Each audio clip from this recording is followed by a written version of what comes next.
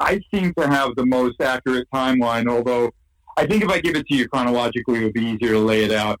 So there I am in the summer of 84, doing what my brother is very famous for, ghost guitar work for Kiss. All of a sudden, it's Paul that reaches out to me.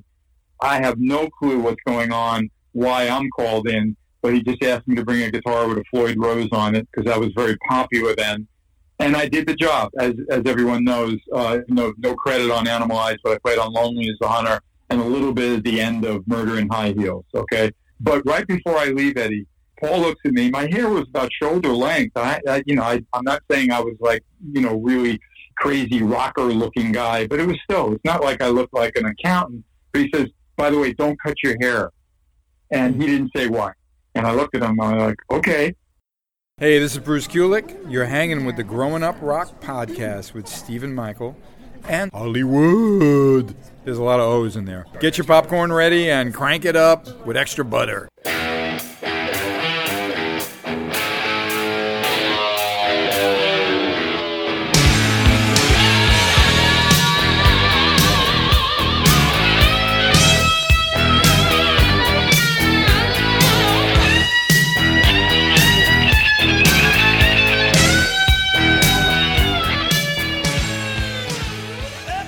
So Hollywood, whenever the Grown Up Rock podcast is in need of a little attention, we always like to do a Kiss episode because what draws in the listeners more than Kiss? It doesn't even matter.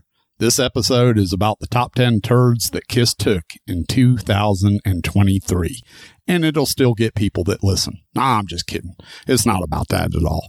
In fact, it's about the opposite of turds. We're talking about the top 10 BK Kiss involved songs. We're talking about Bruce Kulick on this episode because who doesn't love Bruce? If you're a Kiss fan, Bruce is fan friendly. Am I right? Yeah, Bruce is all class, right? And I'm thinking, at some point we will most likely do some sort of thanking the greats with Bruce Kulick. But, he just announced that he's leaving Grand Funk. We know that if he does that, and he said that he's leaving Grand Funk to concentrate on his own legacy. If he's going to concentrate on his own legacy, that means there's going to be a lot of Kiss music out there. That means he'll put new music out. And we just want to kind of get a chance to celebrate that, he actually gets the opportunity to do this because I think Grand Funk was keeping him really busy and he really didn't even have time. And the guy he just turned 70. He was killing himself, flying all over the country, trying to do both things. And at some point, you just can't do both things. That's right. He's going to work on his book and he's going to work on new music. And who knows what we're going to get from Bruce Kulick in the next 5 years. Probably a whole bunch of stuff because he does have a legacy and his legacy is mainly with Kiss and he'll admit that up front. But hey, he's done some pretty cool things on his own as Union and etc. BK himself. So we're going to get into all that and more. But before we do that, we got to do this.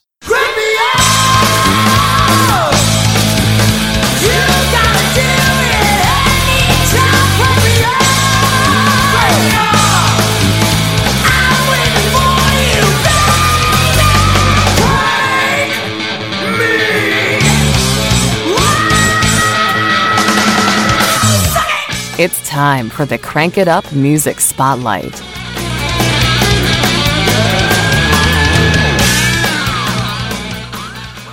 Okay, so for today's Crank It Up Music Spotlight, we are featuring a band called Lips, and that's L-I-P-Z, and this is a straight-up glam band, man, sleazy and glammy as hell.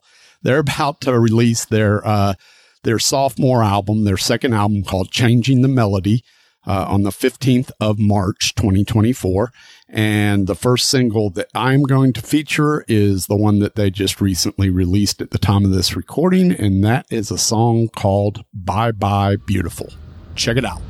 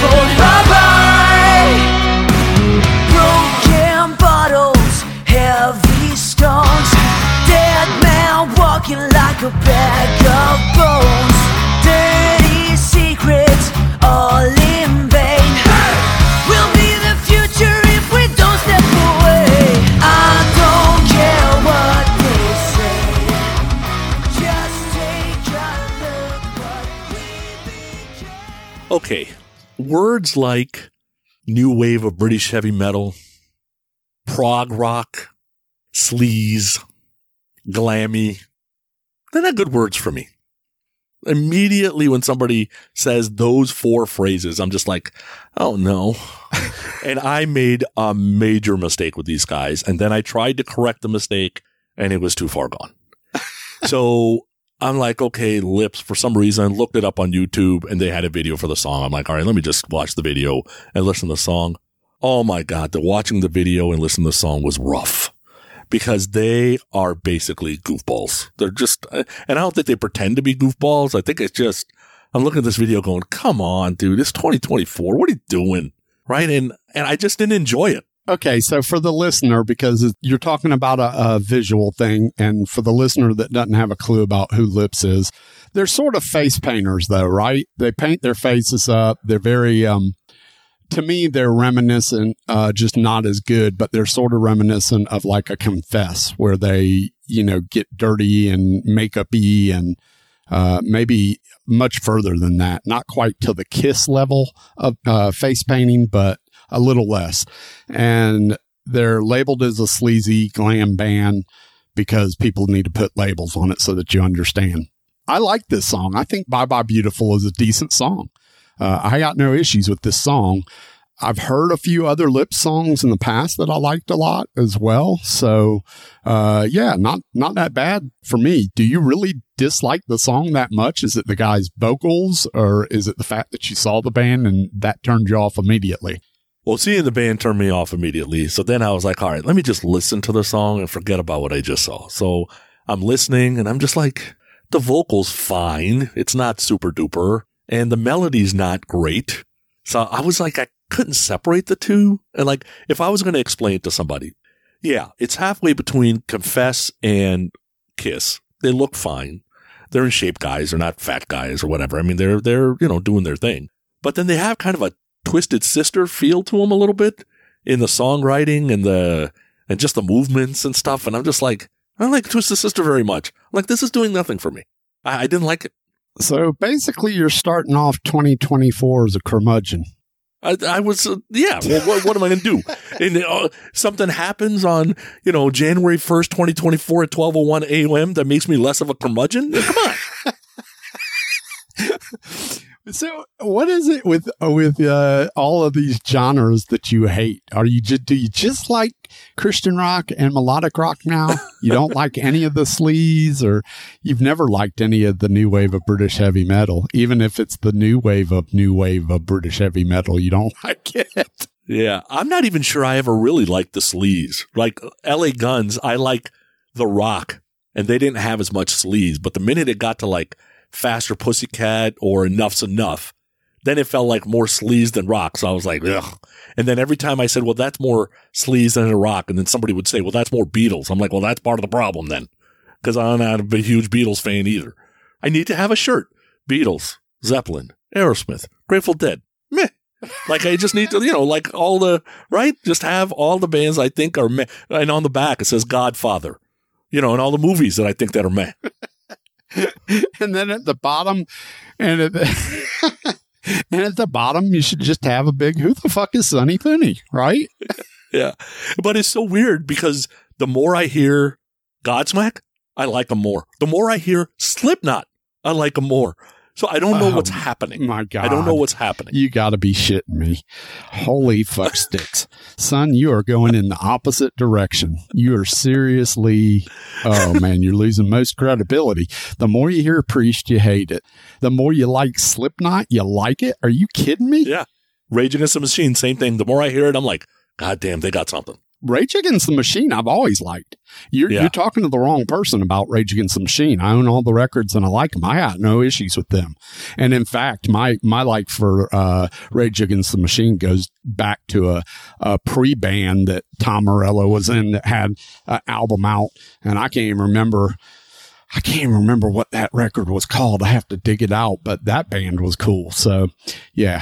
I got no worries about that, but the Godsmack and the Slipknot, Godsmack, at least I recognize, like, I like the music. It's just the guy's voice that turns me off. And the same with probably Disturbed, but Slipknot, you're not going to get me to like that. I think that's pure shit. and I don't dig it at all. So yeah, you might want to rethink yourself. You might want to get in touch with Jesus, brother. Like what you're hearing? Share this episode out, post it to your favorite social network, and let people know you're listening to the Growing Up Rock podcast. It will help us grow, and we greatly appreciate it. All right, so let's get to the meat of the episode here. We're not going to do a Bruce history lesson. You know, there's 15 million KISS podcasts that have done Bruce history lessons. And maybe we'll, like I said, we'll do a Thanking the Great. We'll do it then. You know, we'll share. Pretty much everybody knows Bruce was officially in KISS from 84 to 96. After he's out of KISS, he's been involved in some things. You know, he helped on Psycho Circus. He's played live with his own band doing KISS songs. He's been on KISS cruises.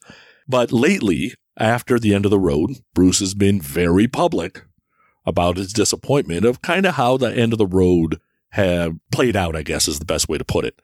And Bruce is playing a little bit of both sides, right? He's saying the right things about, hey, it's their end of the road. KISS should be able to do what they want.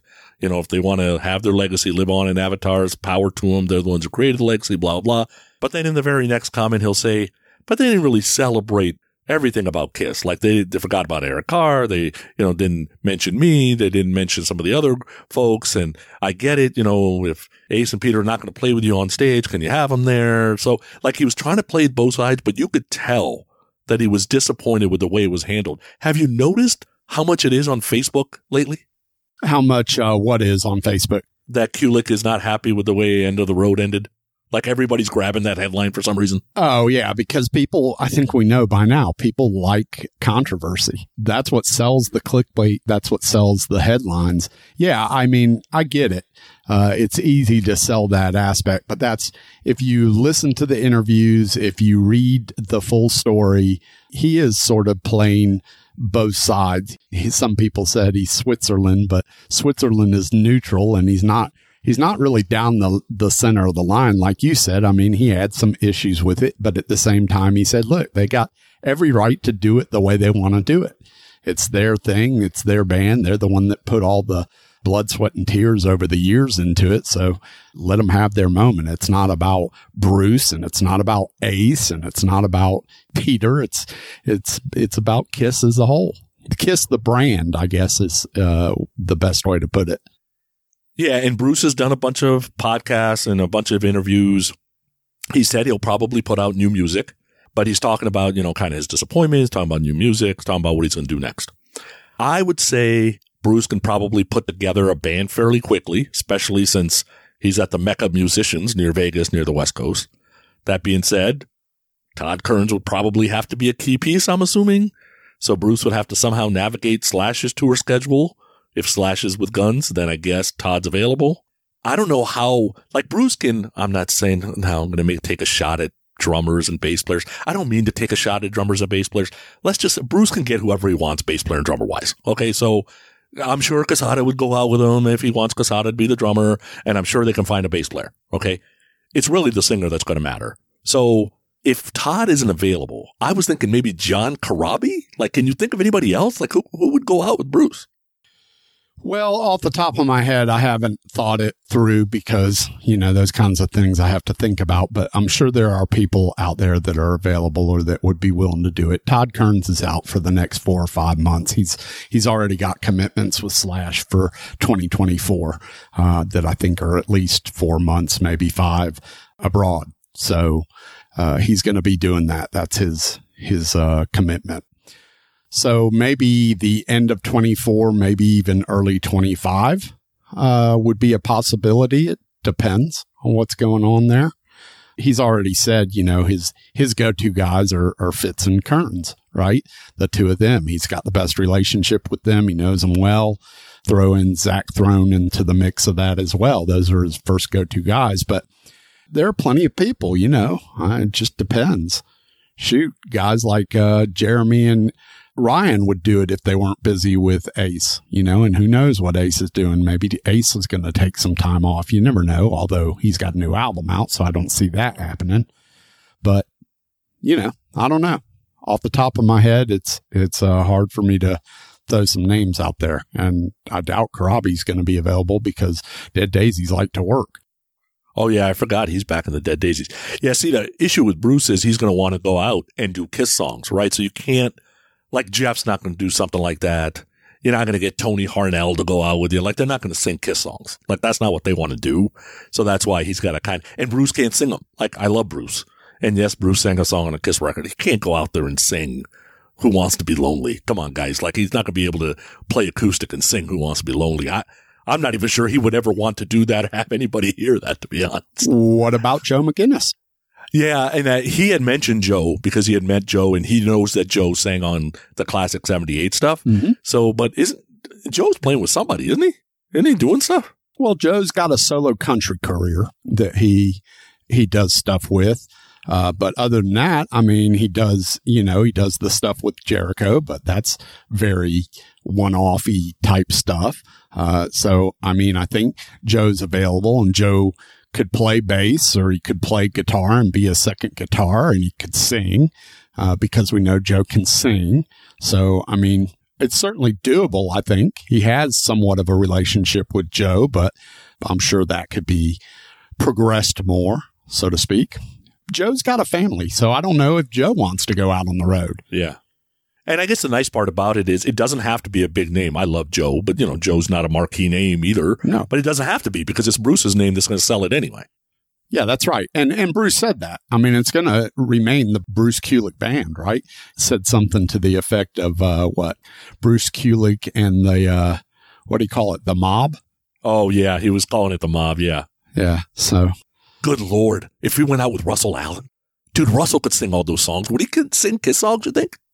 Guys like that, I think, are just too over the top. I don't think they're the right guys for the job.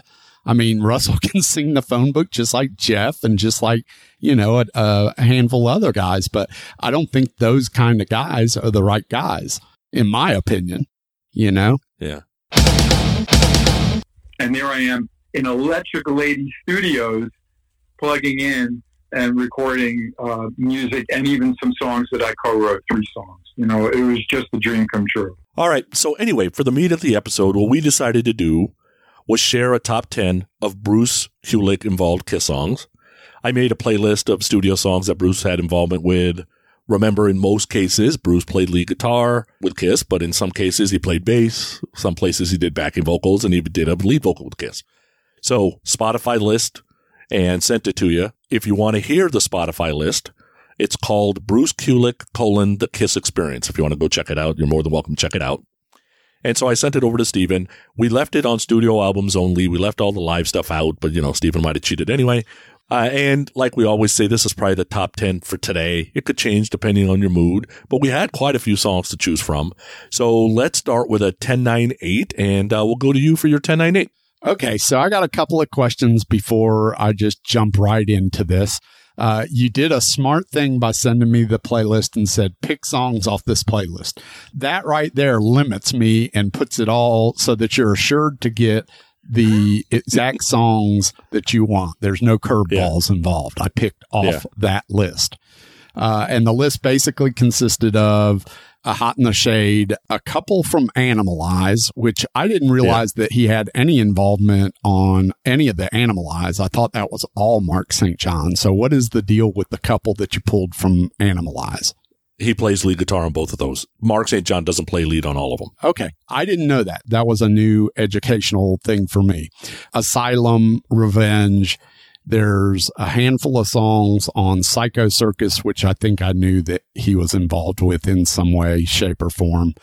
And then a couple from the Greatest Hits thing and stuff like that. The point is, I stayed within that playlist, so you should be happy about that, Pooney. Did I do a good job or what? Well, yeah, you didn't mention Crazy Nights or Carnival, but I think people picked up on what you were throwing down. Yeah. There's other stuff involved. I didn't run down the list and go through everything, but yes. So my number 10 song, let's start with that. I tried to pick songs. Usually when I go through these top 10s, I usually try to cover a little something from every area. With Bruce, it would have been really easy for me to put pretty much everything, almost everything from like Revenge and probably a ton of stuff from Asylum. I didn't necessarily do that, but I also didn't cover every record that was available to me. It was easy for me to come up with 5 really quickly and then fill in around those 5. And so some of the songs I was just like, look, I can't put this song before that song. I can't do it. So I basically ended up just picking songs that I enjoy most out of all these albums.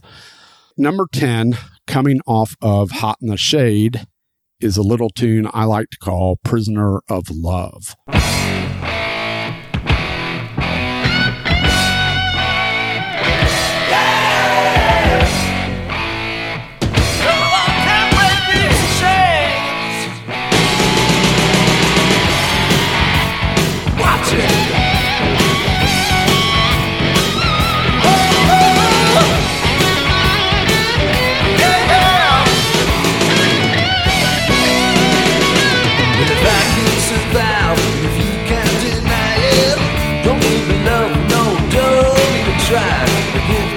Trust, and I'll tell you no lies. This is the truth, and I don't know why. Can't you hear your heart is beating? Don't you feel that sweet, sweet feeling? Every time you need some loving, I'm a prisoner of love, and I can't break these chains. Yes, I know. Well, here comes that feeling again. At number 9, coming off of Asylum, I think that we have to put this one in there. It's a classic BK song, Tears Have Fallen. And then there'll be a solo like Tears Are Falling that I remember so clearly working out with Paul, especially the harmony parts, how it starts. And that solo being something that, has just been so important to my career. So there's so many amazing things. At number 8, coming off of Crazy Nights, which is an album that for the longest time I ignored because I hated Crazy Nights so bad. But there's some good material on that record, and I put in a song called Hell or High Water that I enjoy quite a bit. So that is my 10, 9, and 8. Doesn't surprise me one bit. Neither of those 3 made my list. So I did something similar. I'm like, I'm going to go through all these. And, you could go through and say, all right, well, since you're talking about Bruce, just talk about songs that he co-wrote, which the problem is that if you do that, you're going to land on a lot more Gene songs than Paul. You're going to land on a lot of Carnival, which I don't like. Then it's like, okay, well, then just do the best solos. Well, some of these solos are only like 15 seconds. Some are 30, right? And I'm not going to sit through Murder in High Heels because I like the solo for 15 seconds. Like, I'm just not going to do that. Right. So I ended up same place. I'm like, all right, let me just go through the playlist and listen to every song, and the songs I like, I'm going to list down. All right. That came out to about like 19 that I like super duper like. Then I'm like, all right, let me pare them down from 19 to 10. That's kind of how I did it. So my number 10 was actually You Make Me Rock Hard off of Smashes, Thrashes, and Hit from 88. I mean, the song's perfect for the late 80s, written by Desmond Child, Diane Warren. Bruce does like this really short fitting guitar solo, and I really like X and Sex too, but I just ended up choosing to Make Me Rock Hard a little bit better. My number 9 was off of Revenge, Heart of Chrome. Dude, the groove on that song is so awesome, and it's technically penned by Paul and Vinny and Bob Ezrin, but like Paul's vocal is perfect, the chorus is so cool and unique, and I love all the guitar fills that Bruce is doing throughout the song, and then again, a very short guitar solo that fits the song. My number 8 was off of Hot in the Shade, You Love Me to Hate You. For Kiss fans, this is probably more of a deep cut.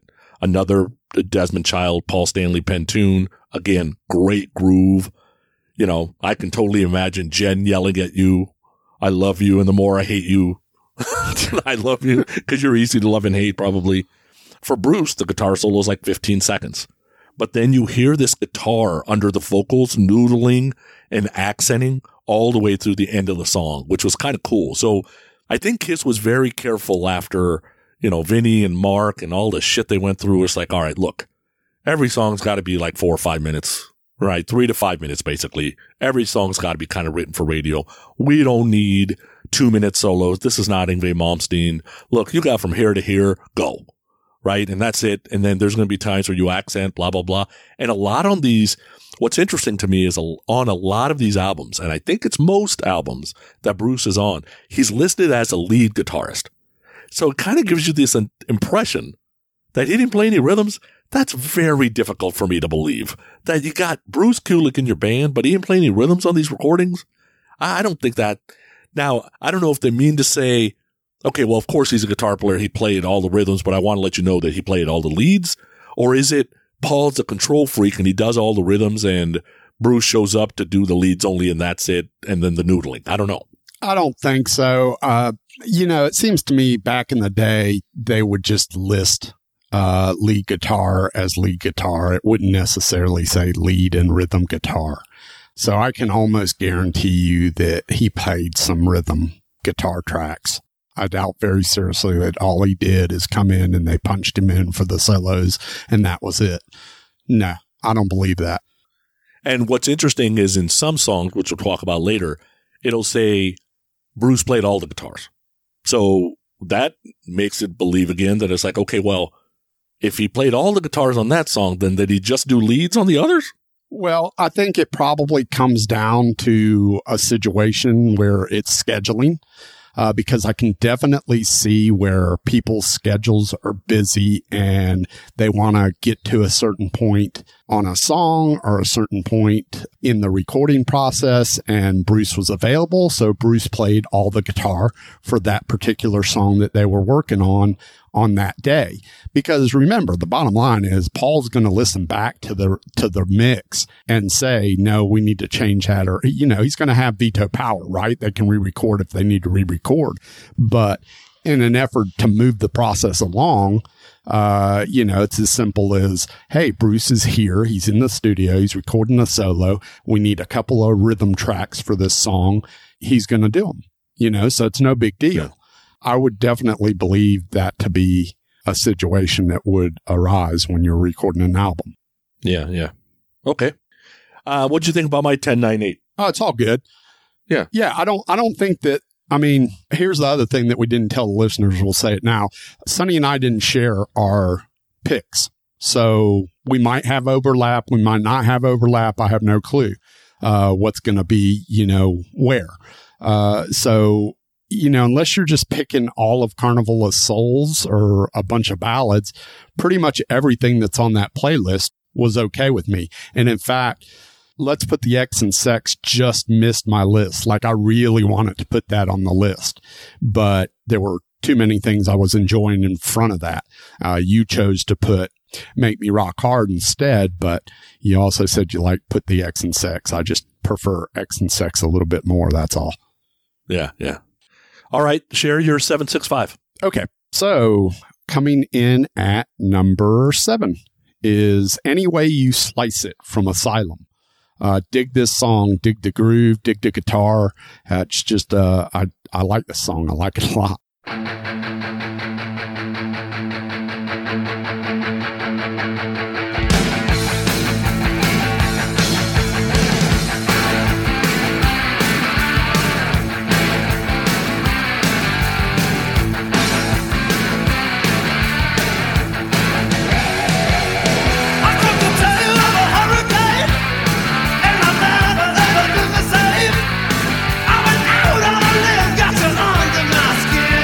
Well,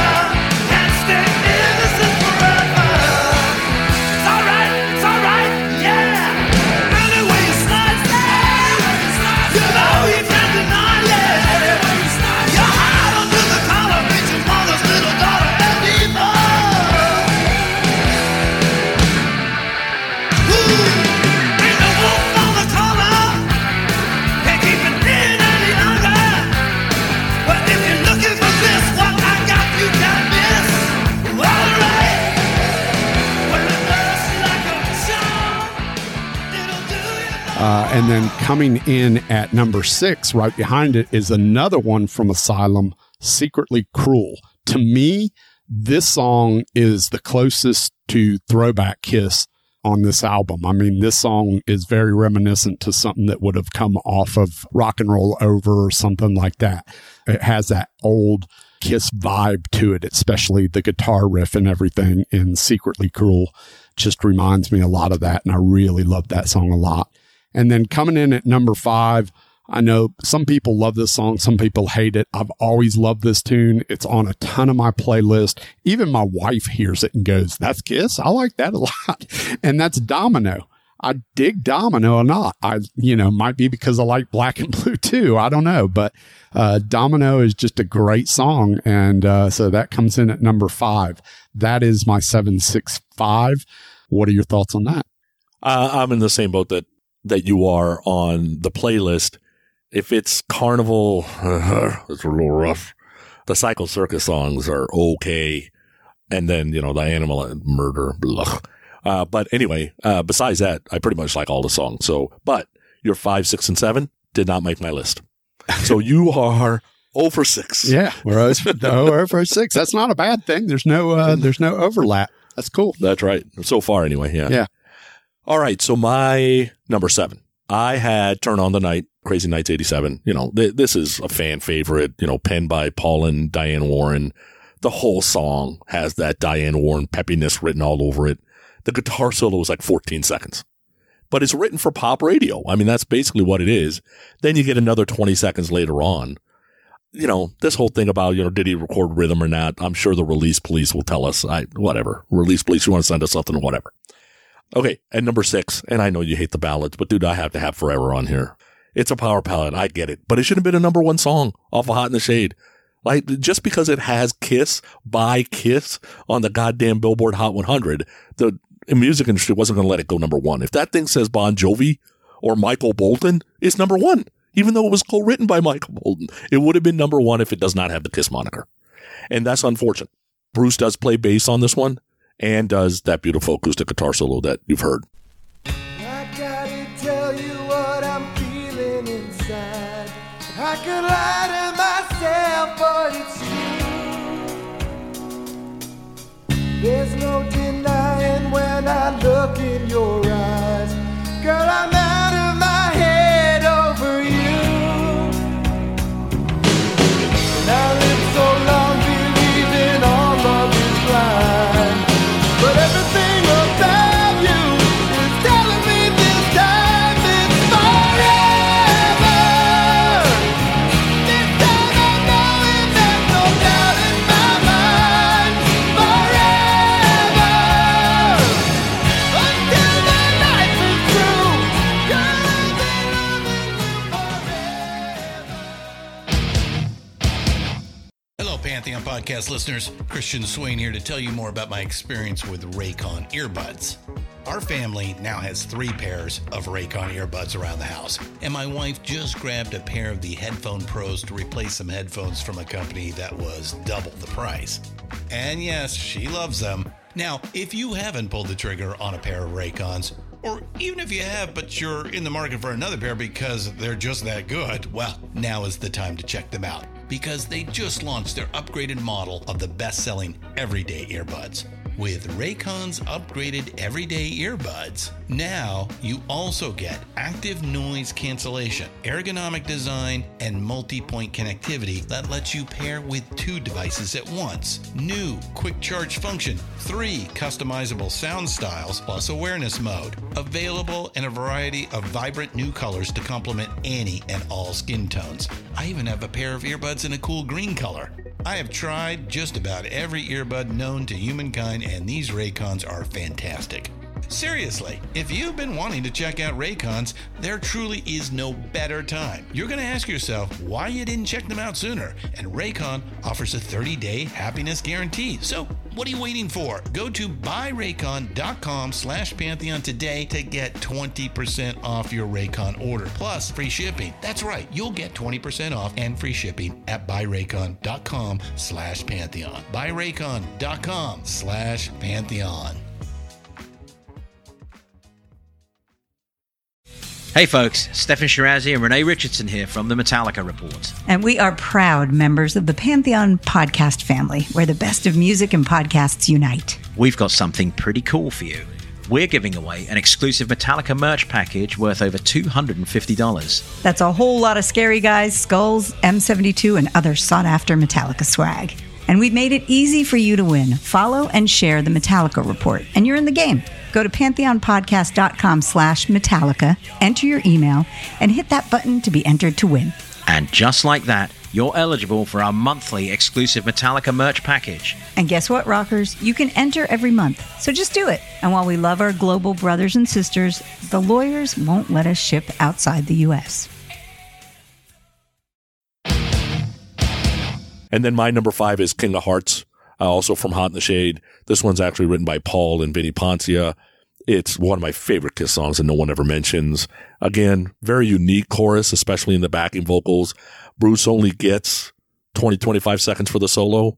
But, I love fast Kiss, so King of Hearts and that groove works for me. So my 765 or Turn on the Night, Forever, and King of Hearts. And I know you don't like ballads, but come on, you got to give it up for Forever. Yeah, I don't mind Forever, actually. That's definitely one of the songs I do not mind as a ballad. King of Hearts I knew was going to be on your list. I know that you have a lot of love for that. And one thing I will say that was a little bit surprising is how far back Heart of Chrome was for you, because I know you like that song a lot too. So I was a little bit surprised that wasn't further up in the mix than where it fell. And then Turn on the Night is a good tune. That was actually when I grouped my songs from the albums, and I had a group of, I think I had a group of 3 from Crazy Nights. That was one of the 3, if I'm not mistaken. But Hell or High Water ended up winning out for me.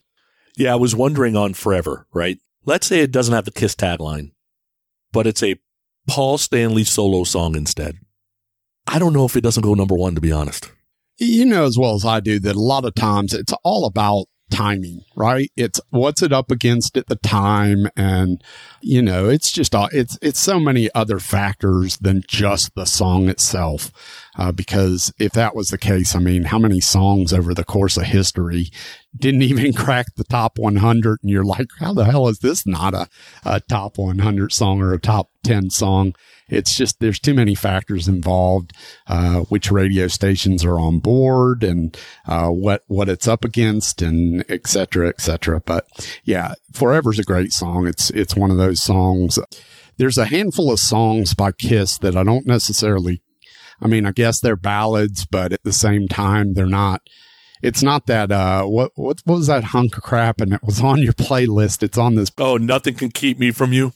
Off of Psycho Circus. Oh, you're talking about Finally Found My Way? Oh, my God. Jesus Christ.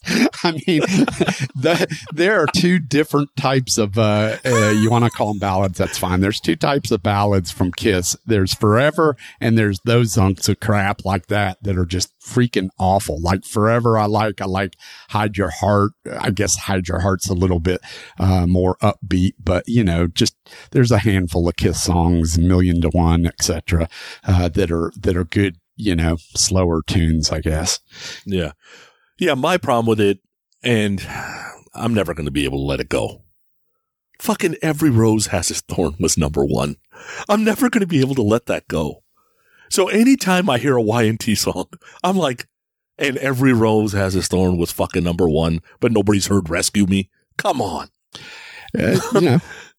Brett at the time could sell that song better than Paul Stanley at the time. And it's a simplistic song and it connected with a lot of people. And, it was a huge hit. And I don't know what it was up against at the time, but it is what it is. So don't beat yourself up about it, buddy. All right. Share your 4, 3, 2. All right. Getting to my 4, 3, and 2. So coming in at number 4, I've always said that I dug this tune. As long as we've talked about Kiss, I've dug this tune. I've heard people say that they don't like this tune. I don't understand why. Coming off of Asylum, it kicks off the record, King of the Mountain. The record starts off with King of the Mountain, which is a really huge song for the Kiss fans of the non-makeup era. You know that. There's just something that is right about it for the Kiss. And the lyrically, than to start out with the thunderous drums from Eric, and then it just is real catchy. I've always dug this tune. I like Fast Kiss. I don't have a problem. I love Eric's drums at the beginning. I love the riff. I don't have a problem with the chorus. I like King of the Mountain. So that comes in at number 4 for me. Coming in at number 3, we have the first one off of Revenge for me. And what is better than a stripper song? Take It Off. God, I love this song. I love the slow kind of prodding groove at the beginning, and then it kicks in. And I like going to the local titty bar. I did that a lot in my earlier days. What's not to love about it? So yes, I like Take It Off from Revenge. It's a fantastic song at number 3. And coming in at number 2, another song that I have professed my love for many, many times in many different episodes. Coming off of Hot in the Shade, I have always loved Rise to It. And I don't care if it's Cinderella Kiss. I don't care whatever anybody wants to say. I dig Rise to It. It's a killer tune. And that is my number 2. So, at number 4, King of the Mountain. And number 3, Take It Off. And at number 2, Rise to It. That is my 4, 3, and 2. I love those songs. They didn't make my list. So you are 0 for 9. We didn't share our lists, and we are 0 for 9. That's crazy, man. I am really, really surprised. Watch, our number 1 is going to be the same. Our number 1 will not be the same. I got a feeling your number 1 will be my either 3 or 4, depending. Okay, so... You think my number 1 is definitely, you got my number 1 on your list, you think? Yeah, but not at number 1. All right, so my 4, 3, and 2, I'm going to go, because right now, I haven't shared any songs except for Paul's songs. And that's just in 80s Kiss, and yes, everybody says it, Gene's songs are no good in 80s Kiss, blah, blah, blah, blah, blah. It's got really nothing to do, in my opinion, with Gene's songs are shit, because I don't think Gene's songs are shit in the 80s. I just think Paul's vocal and Paul's melody writing and Paul's delivery is untouchable from like 83 to 92. Dude, he is on fucking fire.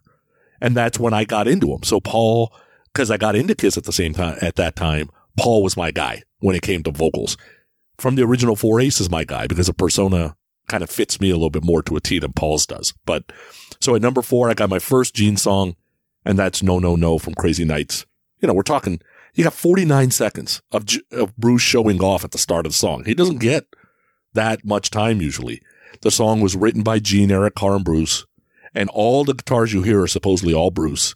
Surprised, you know, with Paul's control issues that he would allow that. But I guess, like you said, if he comes back, listen to it and say, well, I can't do no better, leave it like it is, right? When I hear people say 80s Gene sucks, I'm like, have you heard No, No, No? And if they say yes and it still sucks, I'm like, then you haven't heard it, because that song doesn't suck. The entire 4 minutes, 18 seconds, that's how long that song is basically Bruce's business card to be a rock guitarist for the rest of his life, because he is just all over the place on that thing.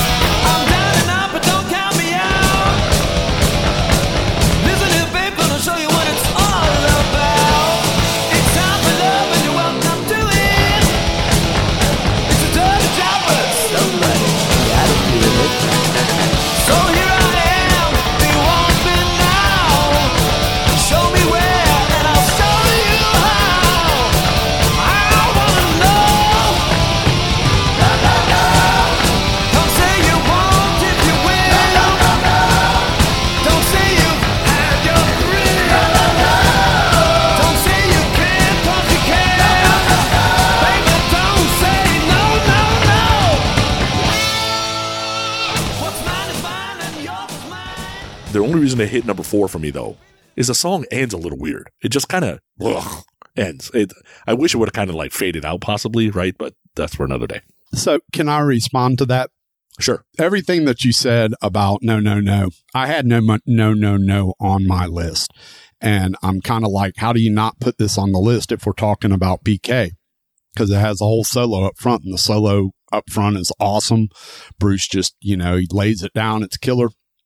Overall, at the end, for me personally, and I like No as a song, but I don't love it.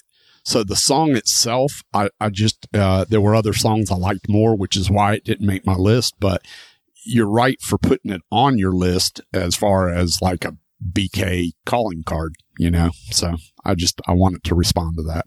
Yeah. My number 3 also has Bruce playing all the guitars, Unholy, From Revenge, songs written by Gene and Vinny. And if you remember, this was a song that brought Gene back to the demon, right? Leaving the Golden Girl look behind and coming back to the demon.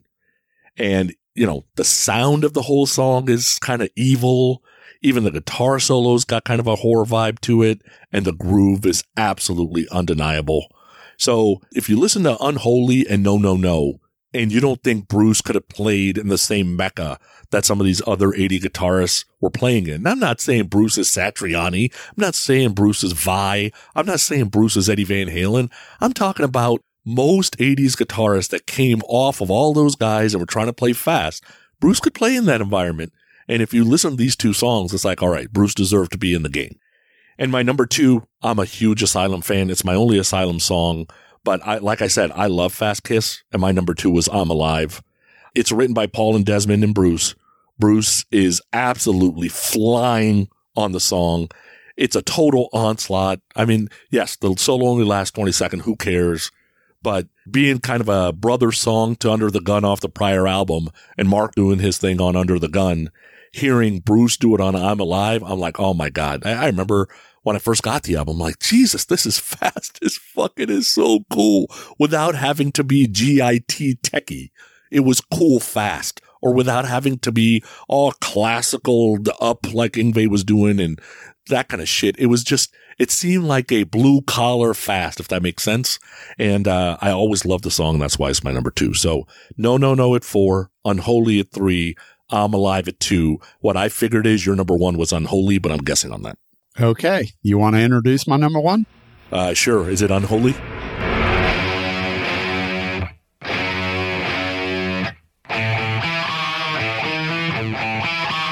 I was there through the ages, chained snakes to the cages. I have seen you eat your own. I'm the cycle of fate of 1,000-year-old reign. I'm suicide and salvation, the omen to nations that you worship on all fours. I'm the infection of famine that's knocking at your door. That's why you're feeling so unholy. Oh, I was created by man, you know I'm unholy. Yeah. I am the incubus, I lay the egg in you, the worm that burrows through your brain. But you are a beast that calls me by my name. I couldn't leave that off the list. Come on, man. You gotta be an idiot to leave that off the list. Yes, coming off the Revenge album, it kicks the whole thing off. I absolutely love Unholy, and it would be completely unholy to leave this song off of a top 10 Kulick playlist. So yeah, Unholy is my number 1. I absolutely love it. Love everything that you said about it. I feel the same about it. It's just a killer track. And my number 1 is technically another power ballad, but I'm going to go with Reason to Live. Again, another Paul and Desmond pen tune. Should have been number 1. Perfect chorus. Like, okay, Crazy Nights comes out in 87, so it's a year after Slippery When Wet. Slippery When Wet's a Desert Island album for me. To me, Reason to Live is better than 3/4 of the songs are on Slippery When Wet. So why didn't it deserve to be number 1? Like, even the 20-second guitar solo you got, it's got a total hummable, like, vocal melody. There's perfect guitar fills. You know, these guitar fills he does at the 259 mark and the 309 mark when it's a da-na-na-na, everybody's got a reason to live, right? Like, they're just little things, but I always look forward to those nuggets.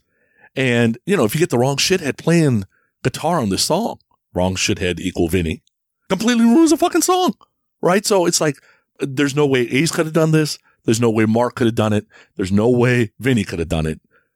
I'm not sure Tommy could have done it. I'm not a huge Black and Blue fan, so I don't know.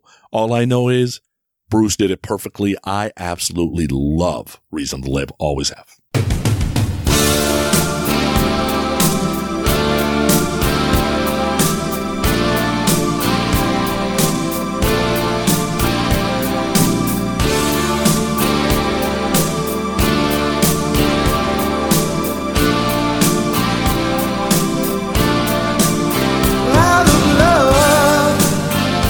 There's nobody around.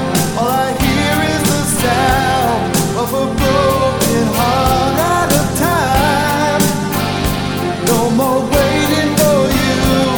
Now the hurting's through and the new day starts. And I feel a change in my life. I sailed into dark and endless nights and made it alive. Everybody's got a reason to live, baby. Everybody's got a dream and the hunger inside. Everybody's got a reason to live, but it can't be your love. Out of touch with myself for so long. Now I'm feeling so strong, coming over me down the line. There's a lesson I've learned. You can love and get burned if it has to be. Yeah, so Reason to Live is the same as Forever for me. These are what I would consider good ballads, good Kiss ballads and everything like that. I would never put it at number one. You need to settle down on that. Putting it above Unholy, are you crazy? But, you know, you do you, boo. Did we really need two ballads in a top 10 list? Come on, Yes. man. Yes. Oh my God. Hold on. Let me get your purse out. Anyway. Yeah, whatever. So that's the distinct difference between you and I. You know, it'd be interesting to hear what Bruce thinks his top 10 are, because I don't know that he's ever said, and I don't know that anybody's ever asked him. I think he would probably roll his eyes at most of the songs on my list, you know, just in terms of, really, you think that's the best? But like I said, I chose it from just my pure listening enjoyment. These are the songs I enjoy most. And, you know, whether he had a hand in writing it or whether he just played on it, I didn't even check any of that. I just said, these are the songs I enjoy most. I didn't pay attention to whether it was Paul or Gene, singing, although I know I have some of both. So these are the 10 tunes that I enjoyed most at the moment that we recorded this episode. And that could all change a week from now. Who knows? It's all good. All right. So before we get our final thoughts on Bruce, let's really connect it to Kiss. Hey, Hollywood. You know what time it is. Let's connect it to Kiss. You wanted the best, and you got the best. The hottest band in the world, Kiss!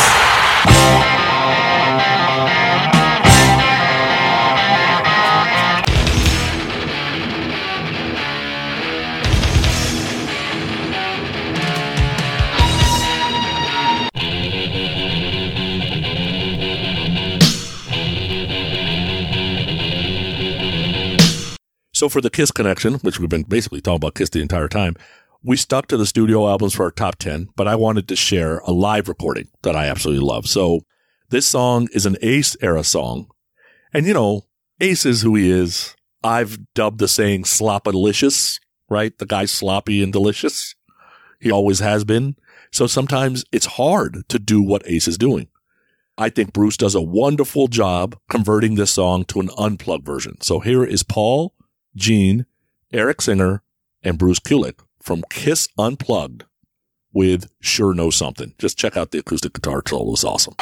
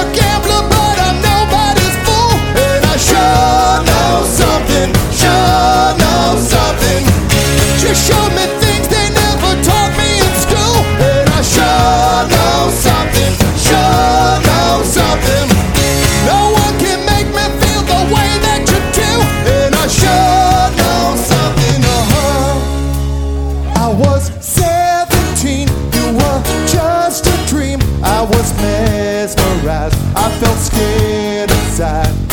You broke my heart and I still can't feel the pain.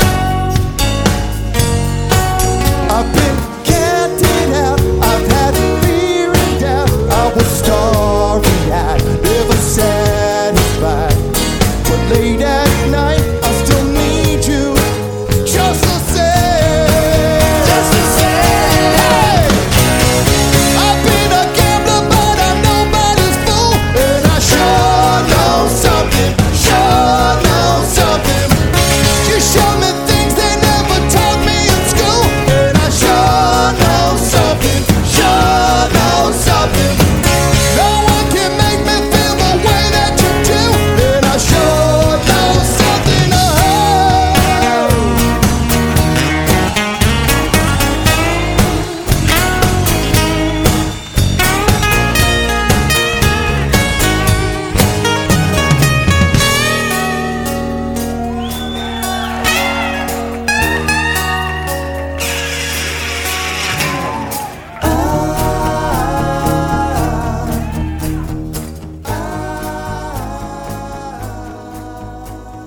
Yeah, I told you I went out and picked up this record because I didn't own it for the longest time. Over the course of this podcast, we probably played every song just about off this record. It's a great record, man. Sure knows something. I'll call it popalicious because I think that's a really good pop tune. Yeah.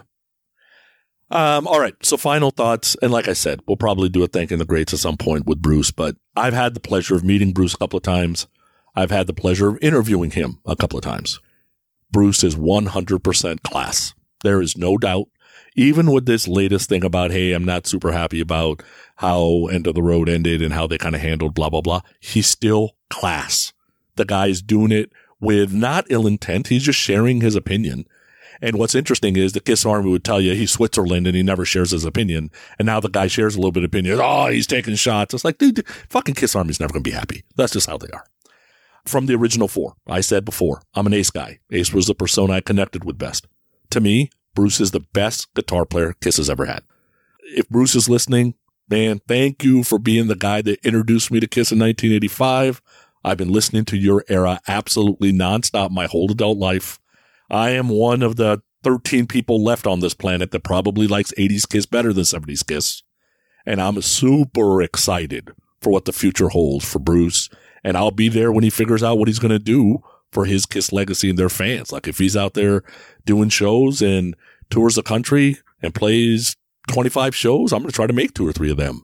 If he decides to be on Mork because he gets the opportunity, well, shit, I'm already going to be on Mork. There's no way I'm going to miss those shows. If he decides to do the pre-party, I'm not going to miss the pre-party. Like whatever it is, I'm going to try to make it. I know he does a lot of stuff in LA and Vegas. That makes it tough, but I'm going to try to make it if I can because I love the guy. What are your final thoughts on Bruce? Yeah, I think as crazy as the Kiss Army is, and with the amount of opinions that come out of those Kiss camps, is there a more liked individual than Bruce or Eric Carr that was part of Kiss? I don't think there is. I mean, sure, you can say Paul and Gene and Ace and Peter, the original 4, but, I've never really heard Kiss fans throw a bunch of mud at Eric or at Bruce. And that's saying something. For the majority of folks, I think Bruce and Eric both are just, they're great people. God rest his soul. Eric Carr, I had the opportunity to meet him. I've met Bruce on a few different occasions. He's been nothing but nice. And maybe one day we'll have him on the podcast because certainly there's no reason why he shouldn't be on this podcast as well. And who knows what kind of crazy show we can put together and have Bruce on to take part in. But I like this era of Kiss because for me, I got into Kiss around Creatures of the Night. So really we're just starting to get into that whole Creatures, Lick It Up, Animalize, Asylum. I was there for all of that. So really enjoy that era of Kiss that Bruce took part in. So yeah, that's it. Those are my top 10. That's our Bruce Kulick story. And that's about all we got to say about that. So let's wrap this thing up. Is there anything else you want to add before we get up on out of here, Mr. Pooney? Yeah, first I'll add, thanks for listening. Thanks for all the feedback. Keep bringing it. And then I'll share my opinion on something. I have heard at times Bruce doesn't play the Love Gun solo right. Like, they got to stop doing, Kiss songs because he doesn't do the Love Gun solo right when he was in Kiss in the 90s and the 80s, right? And I remember thinking, how the fuck is he supposed to play it like Ace? First of all, Ace is fucking hammered. Second, his bracelets are hitting the guitar when he's doing the solo. His rings are hitting the strings when he's doing you can't possibly be that sloppy on purpose. That's an art. Nobody can learn how to be that sloppy. They even tell Tommy he plays it too clean. Of course, his bracelets and rings aren't hitting every fucking string when he's trying to do the solo. That's why. Right? So I love Ace. There's nothing wrong with Ace. But you can't ask some other guitar player to be Steve Vai. You can't ask him to be Tommy Thayer. You can't ask him to be whatever. They're all their own guy. And I don't think Bruce ever went out of his way to try to exactly copy the Love Gun solo anyway. He knew he couldn't do it, didn't want to do it, did something else. And I was good with that. So there's my soapbox. Fucking Kiss Army. And that's all he's got to say about that. Look, I like the music. I don't really care about this guy or that guy in the band or the legacy or whatever. If you're making good music, I'm going to dig it and I'm going to support you. And it helps that if you're a nice person to your fans, then all the much better, because nobody wants to support an asshole. So that's true. That's right. So with that in mind, until next week, see ya. Later. It's time to shuffle, rattle, and roll us out of here. Get ready to turn it up.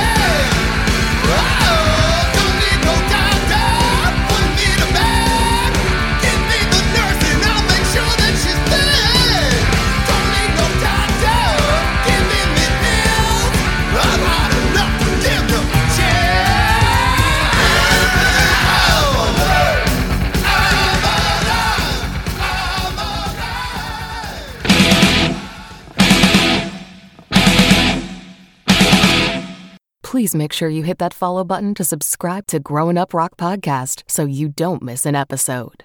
Growing Up Rock is a proud member of the Pantheon Network. Pantheon is the place for music lovers. Check us out along with many other great music podcasts on the Pantheon Podcast Network. It's NFL draft season, and that means it's time to start thinking about fantasy football. FantasyPoints.com features industry-leading experts and prognosticators using proprietary hand-charted data to help you score more fantasy points. FantasyPoints.com is the place to go for whatever kind of fantasy football you play. Whether you play fantasy football, daily fantasy sports, or do a little bit of everything, Fantasy Points has the meticulously researched content to guide you to victory. And why wait for the fall? Fantasy Points also covers the new spring football league, the UFL. Join the guru, John Hansen, Scott Barrett, Joe Dolan, and other massive names in the fantasy football universe with an exclusive offer. Use code Pantheon for 15% off any Fantasy Points package, including the all-in package, with access to every article, tool, and data nugget that Fantasy Points has to offer. That's FantasyPoints.com and code Pantheon for 15% off at Fantasy Points. FantasyPoints.com, code Pantheon. Score more fantasy points.